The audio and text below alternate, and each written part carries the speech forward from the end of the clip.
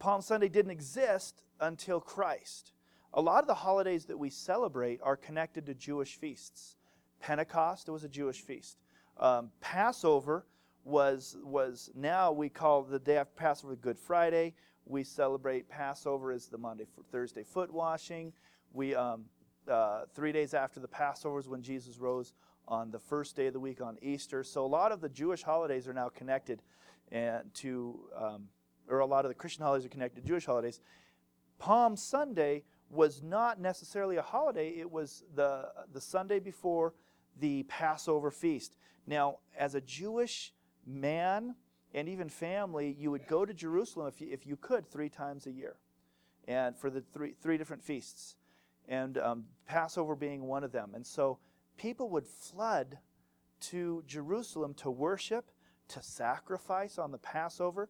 And we've got to think, remember Exodus in the Passover, the first Passover. And remember what Passover was. It was when the death angel passed over the house of those who had the blood on the lintel, okay, back in Exodus. So Passover, we say it is just this term. Don't forget that it was represented when the plagues were coming into Egypt. Now I'm going to stop real quick here, and I got to watch the time. This isn't a myth. These aren't fairy tales. There's an entire nation that shouldn't even exist anymore by all counts. I mean, most nations, especially the smaller nations, would have been obliterated. How many Babylonians do you know? Right? It's gone. Right? They've been merged into other cultures. But the Jewish culture is still there, and they still celebrate this myth of Passover. No, this is history. This is their history.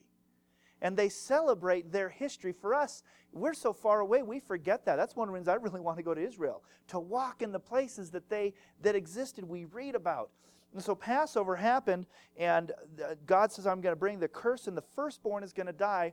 But those of you, roast a lamb, kill a lamb, put the blood of the lamb, Jesus is our lamb, on the doorpost, on lintel. And when the death angel comes across, he sees the blood of the lamb covering the house, he will not destroy the firstborn.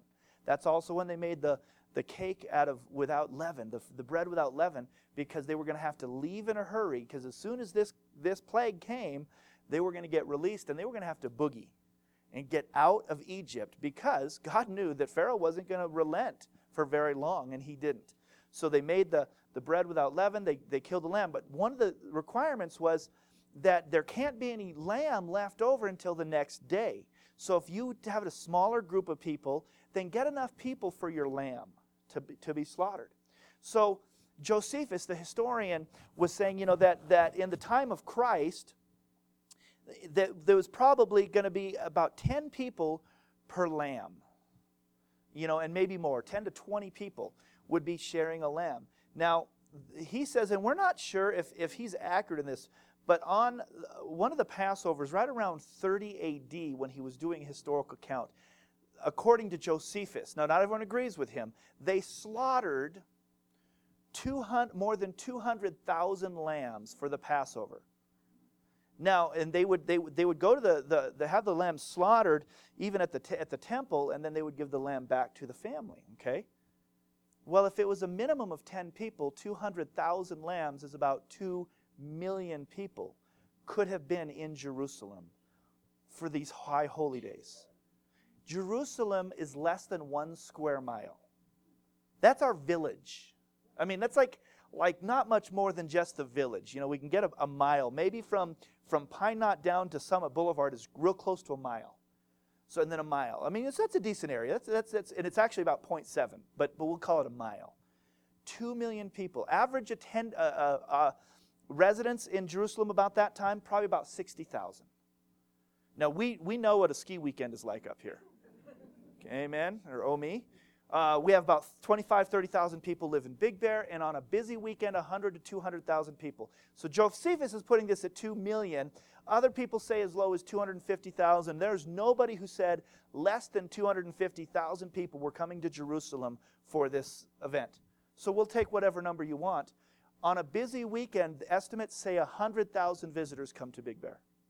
And that's over 10 miles from Boulder Bay to the church. I used to live in Boulder Bay. It was 10 miles from that side to this side, and we know that we've got a decent depth of maybe 3 or 4 miles. So we're talking 40 square miles, and we still don't want to go to Stater Brothers on a holiday weekend.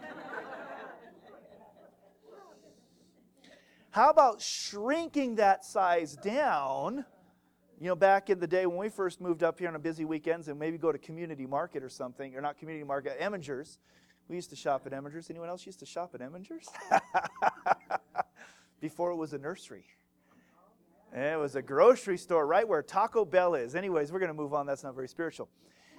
Stuff all these people right into this area, and it was crowded. And so John chapter 12, and I'm all over this morning, so I should have put in papers in, but let's go to John chapter 12. Father, as we get into the Word this morning and into what's happening, pray your blessing and anointing. God, I'm excited about this, so help me not to get too sidetracked. In Jesus' name, amen. Start in John chapter 12, which if you are taking notes, or for those who are listening, everyone say hello to those that are listening to the message this morning. John 12, Luke 19, Matthew 21, Mark 11. I'll do that one more time. John chapter 12, Luke chapter 19, Matthew chapter 21, and Mark chapter 11 are all the chapters on what we call the triumphal entry of Jesus, the Passover entry. And so in John chapter 12, the very first verse talks about 6 days before the Passover that Jesus was anointed in Bethany. He was at the house of Lazarus, and I'm not going to get into something that could throw us off. And then starting in verse, I think it's 12, starting in verse 12, it says the next day. Okay, so 5 days before the Passover, understanding that the way Jews do their days, I'm still not exactly clear on everything, but they count the day that they're talking about and the other day that they're talking about, and so often there's only 3 days in between. You know, if we say 5 days ago, I'm probably talking last Tuesday or Tuesday, but for them, 5 days from Sunday is Thursday. You know, so they're going to be a day off of the way we count it, at least. Okay, that's why when we're reading things, you go, wow, the timing doesn't make sense. We have to understand the Eastern way of doing things. Plus, their day started at 6 o'clock in the evening, at sundown, and it went to sundown. So a Jewish day starts at sundown. That's why everything at the cross had to be done before the sundown of the Passover, which started about 6 o'clock. Okay, kind of clear as mud. There's some great information online. You can read that. So anyways, this would have been Sunday before the Passover, and it says, the next day, see, Marilyn, I got to take off my glasses to read. A great multitude had come to the feast. Let's just call it 250,000 people. That's enough. 2 million, that seems maybe too much for even my imagination, unless it's like Woodstock. A great multitude had come to the feast, and then they heard that Jesus was coming to Jerusalem. So now not all of this great multitude really gave a hoot about Jesus. He wasn't that well known yet. And in fact, he becomes much more known through the work of the disciples. We talked about that a few weeks ago. But his fame was growing, and he was becoming known as a prophet and a teacher and a rabbi. And so those that had been hearing about him, we know that there was the 12, there was the 70, there was the 120, there was the 500, and then there was the 5,000. I mean, we know thousands of people were familiar with Jesus and his teachings. So he had a following. And it says that a great multitude was in Jerusalem for the feast, and they knew that Jesus was going to be coming into Jerusalem, and so they began to rip off the branches, and they throw them on the thing. This is big news, because the reason that they're doing this. Now, the whole understanding of triumphal entry and what the Jews wanted, they were under the Roman control. They wanted a king. They had been waiting for their Messiah for hundreds of years. They were waiting for somebody in the line of King David to finally come and take them back and get them out of captivity, out of the control of Rome. Before it was Babylon, but they'd been in captivity so many times. Right now they're living at least in Jerusalem, but they're still under Roman rule, and so they're really wanting to be freed from Rome. And here comes Jesus of the line of David, fulfilling some of the prophecies. They're even putting these things together, and they're going, that's the guy. He's going to come, and he's going to become the king. And so they start this fanfare and this procession, throwing the palm branches down, taking off their cloaks, making the donkey comfortable. The donkey had never been ridden on, and Jesus comes riding in. Well, here's one of the issues. There's a lot of issues with this scene. When a king was going to come in to conquer, he would ride a horse. Grace said, he would ride a stallion. He would ride a war horse, and he would come in, and his people would come in, and they would take the city. And often, if they came in a big enough force, if you come into a city, it's pretty much yours. Usually the fight happens outside of the city. If you make it to the city with your people, it's over. And so they're going, yes, Jesus is here. He's in the city. We're going to rally around him. We've got enough people. We got 250,000 people. If we can do this, let's fight. Let's take the city and get it back. But Jesus didn't come on a stallion. He came on a donkey. So what's the significance of that? We think, oh yeah, these donkeys, they get in my trash. And a donkey or a colt, when a king was going to go make peace with somebody, often because they went, I cannot fight that army, too big, but they're going to go and they're going to go try to make a delegation of peace first, they would ride on a donkey. And so when they saw the king coming on a donkey from far off, they knew, okay, guys, we don't have to get into battle yet. They're going to try to make a peace offering with us. They're coming in peace. And so they wouldn't fight, and then they would make their peace negotiations. Jesus comes in to make peace with Rome? No. Rome had taken them. They were still under restriction, and so the people, I think, are already confused, but they're okay, well, he's coming. Let's see what happens. And they have their ideas what they want, and Jesus comes in. It's so important. I encourage you guys to read, especially Luke. I think Luke would be a great one. Read a couple chapters before the triumphal entry, read a couple chapters after. But even in John, you're seeing that he makes his triumphal entry, and then a whole bunch of things happen. He does a lot of teaching. He teaches disciples after he goes in on the triumphal entry. And so he's trying to help them understand, listen, trials and tribulations, some of these things he talks about, trials and tribulations are coming. The end is coming. Things are going to get bad. That's not what they wanted to hear. They wanted to hear victory speeches. It's kind of on that final run, and the president's running or whatever, and maybe they've been elected, and then their very first speech is, guys, we're in trouble. That's not what you want to hear from the newly elected president. Even though they're going to lie to you anyways, they're going to tell you, at least you want to hear them say that things are good. And so Jesus spends his time because he's really trying to help prepare the disciples to be ready. Luke chapter 19.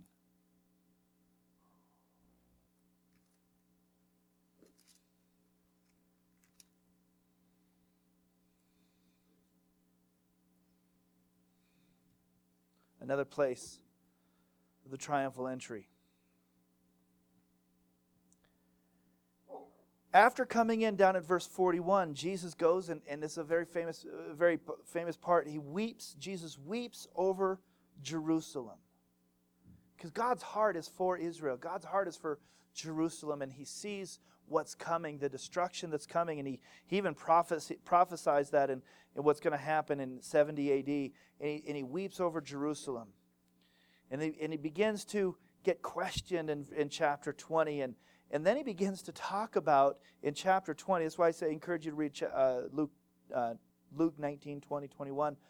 He starts having all these parables of the vine dressers, and he tells the stories of when they would, the owner of the property would go away, and he came back and would try to get the fruits, and they didn't want to give it to him, and he's trying to connect, saying, basically, God is going to come back, and the world's not going to receive him. And even if they send the Son of Man, parable, they're going to kill him because they don't want to be under the rule of the master. They don't want to be under the rule of the master. They say they do because they want all the good things that come from the master. I'm talking about King Jesus here. This message this morning was really wrestling with titles. What do we really want from the King? I remember the Christmas song. I believe it's called What Could You Bring to the King? What can you bring to the King? And this is the opposite. What can I get from the King? See, the people wanted something specific from King Jesus. They wanted something from Him. They wanted Him to be the conquering king. He was a king, but He didn't come to be the conquering king, not in the way they thought. They wanted Him to come and be the warrior king. Well, He is a warrior, but that's not what He came to do in that moment. Not the way that they wanted. He didn't come in by force. In fact, King Jesus came and really wanted to come in by an election. Not to elect Him king, but to elect to serve the king. He was looking for people to voluntarily serve this king and everything that He came to represent. Now, when Jesus came, He did bring things. He offers us much. And today, as we're thinking about receiving King Jesus, I want to start with all the things that Jesus does offer, or just some of them. I thought I can't go too far. Let me just talk about a few things that He comes when He offers. When King Jesus was coming into Jerusalem, when King Jesus is coming into your life, He offers you peace. He came to give us peace. Ephesians 2:14 says that He is our peace. In John, He says, I am peace. It says, John 14:27 says, peace I leave with you. My peace I give you. I don't give to you as the world gives. Do not let your hearts be troubled and do not be afraid. He came to bring us peace. He came to bring us peace of heart. He didn't actually come to bring us peace in every relationship that we have, but He came to give us an inner peace. John 16:33 is a great scripture here, because it says, I say these things that you may have peace. Oh, good. Who wants peace this morning? Amen. I want peace. But then he keeps going on, and it gets confusing, because He says, in this world you will have trouble. I come to give you peace, but you're going to have trouble. Sounds like He's contradicting Himself. But He's not. I've come to give you peace, but in this world you're going to have trouble, but be of good cheer. I have overcome the world. What's He saying? The peace I'm giving to you isn't peace in all your relationship. It's not everybody hold hands and sing kumbaya together. That's not it. I've come to give you an inner peace. I am your peace. And you're going to go through troubles, but if you hang on to me, in the midst of your troubles, you will have peace. I need that. I need that. He came to bring us peace. He came to bring us life. He came to give us life. Now, not our Western mentality thinking of, man, that would be the good life. Just get more money, a bigger house, a better car. Now I'm living the good life, right? That's not why He came. He didn't come to give us the good life. He came to give us real life. John 10:10 says, I have come that they may have life and life to the full. Well, up until the 19th century, nobody had a good life. There were very few people in the world had a good life. He wasn't talking about a nice home or comfort or not having to work very hard so that you could have a lot of things.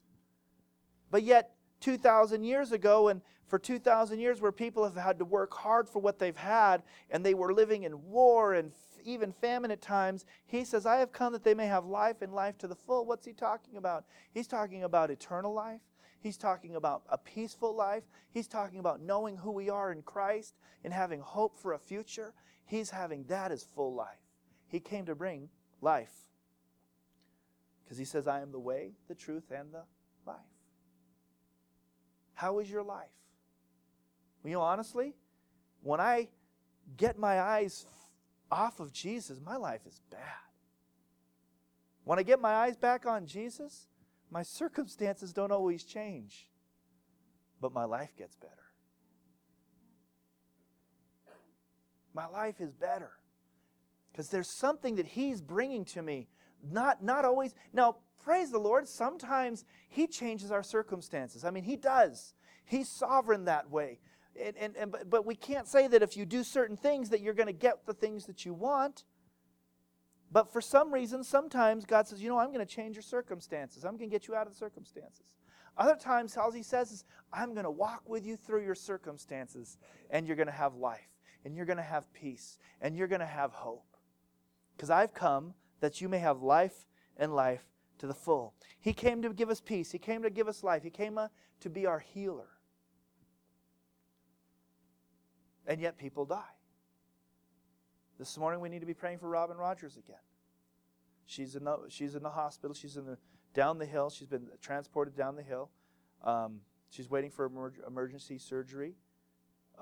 They believe it's from her kidney stone. Did it happen yet? Okay. Praise the Lord. Okay. I was hoping that they would do that. She has I think she's pretty open. She has a 3-centimeter kidney stone. Okay. Give an idea of how big that is? Take 30 dimes and stack them up and make it all pokey, and that's about 33 centimeters. That's about, because a dime is about a millimeter, I think. I'm kind of looking at gray, but that's big, and it's painful. I had a 6-millimeter kidney stone this year. No fun. We want to pray. You can't pass that, and so that's why it's got to be surgery. But she's been waiting to go into surgery, and she's supposed to do that on Monday, so be praying for her. Yet Christ came to be our healer. Now, sometimes He heals on the spot. I've seen miraculous healings. We've heard of them. We know that they happen. We're not questioning that, but yet not everyone always gets healed when we pray. Now, sometimes is it from lack of faith? Yeah, maybe. Sometimes it because the person's living in sin and they're not receiving the healing? Yeah. But there's other times it's just for whatever reason God is saying, I'm not bringing the healing today. But yet He came to be our healer. One of the names of God is Jehovah Rapha, God our healer. We look to Him to be our healer. But the bigger healing than a physical healing is a spiritual healing. When it comes to bring life to our dead souls, and He heals us. A bigger healing than a physical healing is an emotional healing. I've met people who've gone through atrocities. I mean, just horrible things in their life emotionally. And by all accounts, they should just be a blithering idiot in the corner because they've been abused so bad. And yet God has come and healed their heart and healed their mind, and He's become the healer. He's come to be our physical healer, yes. He's also come to be our spiritual healer and our emotional and mental healer. He is the healer of broken hearts, the healer of diseases. Isaiah 53 is true. It says, by His stripes we are healed. And so we always go to Him and we pray for everybody who's sick because the Bible says to do so. But sometimes we don't see a healing, but we continue to pray because He's our healer. We know that He came to heal people. We think of blind Bartimaeus and the 10 lepers and the paralytic, and we go on and think about all the people that He healed. You know what we don't think about very often is all the people that He didn't heal. The guy by the pool of Siloam could not get into the water. Why? Because there was always people pushing him out of the way who got into the water first. Jesus came and healed one of them. And He left all the other guys by the pool sick. Is it because He's not compassionate? No, because God has a different plan for different healings. But we trust Him and we go to Him. Jesus, I want to see. We cry out and we ask because He is our healer. He's also come to be our peace, our life, our healer. He came to be a deliverer. Go back to John.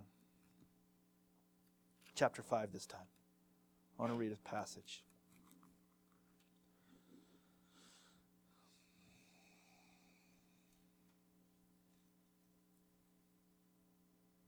This is the most important way that He's come to be our deliverer. Most assuredly I say to you, he who hears my word and believes in Him who sent me, he has everlasting life and shall not come into judgment, but has passed from death into life. He delivers us from death into life. All of us are born, with a sin nature. And all of us are born into death. And Jesus comes and he says, I'm going to help them pass from death into life. I'm going to deliver them from death to life. He's our deliverer. We don't stand under judgment. We don't have an expectation of hell or an expectation to not be with Christ because he's delivered us. If we've believed in him and trusted in him, then he is our deliverer. Colossians 1:13 says that he has not just delivered us from death to hell, but he's also delivered us from the power of darkness and conveyed us into the kingdom of the Son of his love. He takes us spiritually and says, you're part of the kingdom of darkness. You don't even have an option to sin. You don't even have a choice in the matter. You're going to sin. I'm going to deliver you from the kingdom of darkness to the kingdom of the Son of his love, where we can actually begin to choose life and we're not a slave to sinning longer, and he delivers us from a life of no choice to being actually free from the bondage of sin. 1 Thessalonians 1:10 says that he delivers us from wrath. You ever been under somebody's wrath? You know, maybe it's the last time you had to go to the principal's office or your parents' house, even just their wrath. It's wonderful to be delivered from the wrath, especially of God. We don't hear enough good sermons about the wrath of God because we have a kinder, gentler God who doesn't have wrath anymore. No, his wrath is being stored up. And I don't want to be around when that wrath is poured out. Read Revelation. Revelation should scare us into going, I don't want to ever be under the wrath of God, and we're not, because 1 Thessalonians says that he's delivered us from wrath. Jesus went into the Gadarenes. He comes off the boat, and this naked demoniac comes up, and he couldn't even be chained up because he was possessed, and Jesus set him free. Jesus has come to deliver us from demon possession, from demon oppression. He's delivering us from wrath. He's delivering us from death to life. He's the deliverer. He delivers us from our slavery, slave to sin, slave to fear, slave to regret, slave to. So many of us are still in slavery, and he was come, and he wants to deliver us all and help us to be free. Who has found any freedom in Christ? Raise your hand if you've ever found freedom. Now, if you're bold enough, say, who still needs some freedom? Right? Yeah, I've been set free from there's still some things I'm going, God, I would like to be free of this. And he is going to continue the work, because the Bible says he who began a good work will be faithful to complete it. He's not done with us, but he's setting us free because he is our deliverer. These are just a few of the things that Jesus came to do for us. But it's important that we tie in this next part of the message. This is the oh bummer part.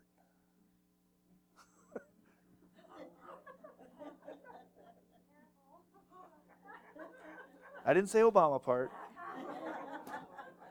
But when you think of Obama, you think of Obama too.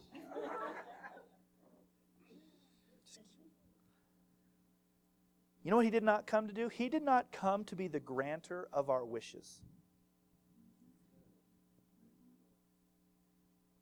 That's not why Jesus came. He didn't come to give us what we want. Let's let it sink in for a minute.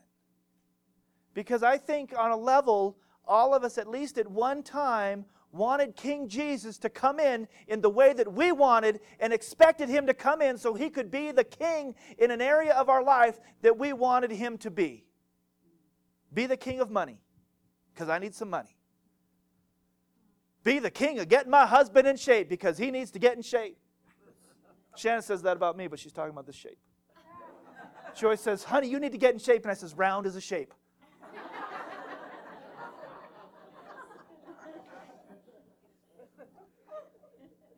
He didn't come to do what we wanted. He didn't come to be the granter of our wishes. And a lot of the great multitude of people who were in Jerusalem, who were laying down the palm fronds, who were laying down their cloaks, had a thought in their head, and when he came in and within a couple days was crucified, they left. Because they didn't get what they wanted to get. He didn't come to be the granter of our wishes. He came to do all these other things we talk about, and truly, that's what we want. We just don't know that that's what we want. We think we know what we want. This is the ultimate parent moment. All of us parents have said this to our kids, even when we swore as kids that we would never say it to our kids. You think you know what you want, but that's not what you want. I'm going to give you what you want. Psychology on parent level. This is what God does with us. He says, you think you know what you want, but that's not what you want. I'm going to give you what you want. I'm going to give you what you need. I didn't come to grant your wishes. I came to give you life. I came to give you peace. I came to make you whole. But in order to get that, go to John 12. Right after his triumphal entry, right after this wonderful thing, he's coming, he's the king, we're going to finally get what we want, not what we deserve, because we don't deserve much, but we sure want a lot. And he says, starting in verse 20, I'll go read this whole little passage. There were certain Greeks among those who came up to worship at the feast. Remember, Greeks, they weren't Jewish, they weren't part of this feast, and they were definitely on the outskirt, but they came up also, and there were some Greeks who had subscribed to the way of Jewish life. Then they came to Philip, who was from Bethsaida of Galilee, and asked him, saying, we want to see Jesus. The king who just came, we want to see him. And Philip came and told Andrew, and then in turn Andrew and Philip went to Jesus. And I could see it going, the Greeks want to go to Jesus. I don't know what we should do. Let's go in strength because, the Greeks don't really have a lot of run-ins there with the Jews. And Jesus said, the hour has come that the Son of Man should be glorified. Most assuredly I say to you, unless a grain of wheat falls into the ground and dies, it remains alone. But if it dies, it produces much grain. Okay, Jesus. He who loves his life will lose it, and he who hates his life in this world will keep it for eternal life. Okay. If anyone serves me, let him follow me, and where I am, there my servant will be also. If anyone serves me, him my Father will honor. What's he saying? You know what? You can have King Jesus. Do you want King Jesus this morning? He just came in and the Greeks said, we want this King Jesus. We want to see him. And Jesus says, no problem. 3 things. Die, follow, and serve. And many of us say, next. We don't want those answers. We want better answers. How about be nice? No, die. You can have everything that King Jesus wants to give you as the king of this universe. You just have to die. Die to yourself. All those things you think you want, you just got to die to them. And say, I'm going to die. Dead men don't have a lot of desires. And you're going to follow Jesus. The real Jesus, the Jesus of the Bible. And we're going to serve him. Die, follow, and serve. It's the cost of discipleship. It's the real Christianity.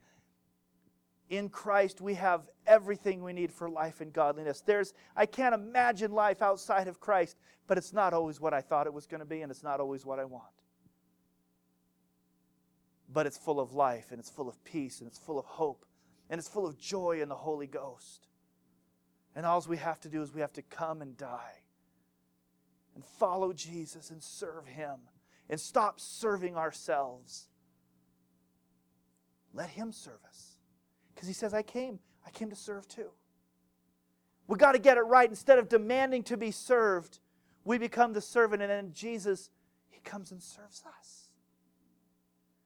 And we go, I don't want that. I don't want that. Because we got it right. We're finally beginning to get it right. God, I don't deserve anything. You're my Savior. You're my healer. You're my deliverer. You're my hope. You're my peace. You're my life. And I'm going to go to be with you forever in heaven. And Jesus goes, now you're getting it.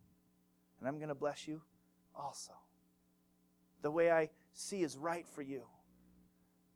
You know the word blessing in Hebrew is the same word for cursing? If I understand this right, and if not, come and correct me later and help me get it. But the same word can be used for a curse or a blessing because it's basically a giving or a taking away. You go, well, how does that make sense? Because for God, we're walking in the blessings of God. Even when He takes things away, if He says, that's best for you, I'm going to take this away.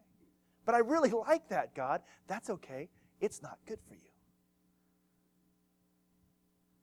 My kids would eat ho-hos for breakfast, at least when they were young.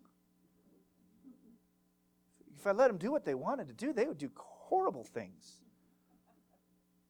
Just, really? There's a whole parenting thing going, oh, we just let them kids have whatever they want. Excuse me, you're an idiot. And we're the same way. If we got whatever we wanted,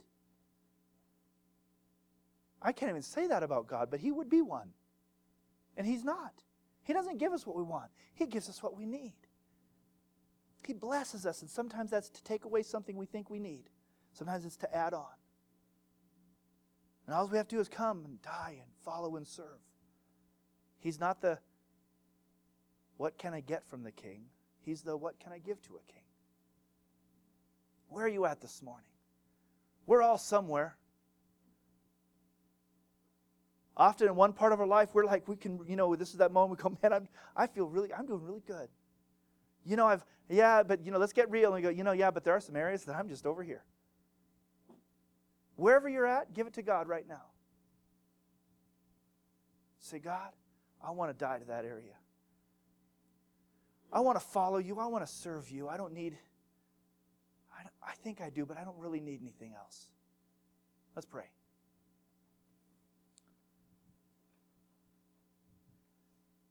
Heavenly Father, this morning we've celebrated you. We've honored you as King Jesus, who comes.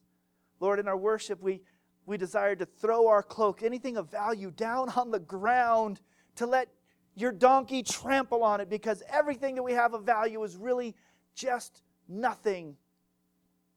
But it might make a good carpet for you to walk on. Because you're the King. We honor you. Father, in this time in the Word, we thank you that you've showed in the Word that you've come to give us life and peace and hope and be our deliverer. But you didn't come to grant us our wishes. God, right now, move in this room. Deal with each of us as only you can. I'd speak and not let the enemy come in and have his way in condemnation, but we invite conviction in the Holy Spirit. Show us what you would have, each of us, where we need to grow a step closer, where we need to surrender something, where we might need to die, where we're not following you, where we're not serving you. And then just empower us to give that over to you, to serve you. Father, I thank you that your whole desire is just for us to continue on this path of growing closer to you, to knowing you better, to being changed by you. Father, you won't cast any of us. You will not cast any of us away if we're believers in you. Father, if there's anyone in here this morning, even as Corey even said it earlier, God, if there's anyone in here who's never called on you as to be their Lord and Savior, not just Savior, but Lord also, that right now they would trust you and they would say, God, forgive me of my sin for doing it my way. I want you to be the King of my life, and I'll take whatever you have. Help us all to say that. Help us to know you and know what you have for us. Hear your voice. Father, we thank you for your love for us, which is amazing. Yet now I pray that you would walk with us and encourage us. Father, don't let us leave and go, oh man, I just feel so bad about myself.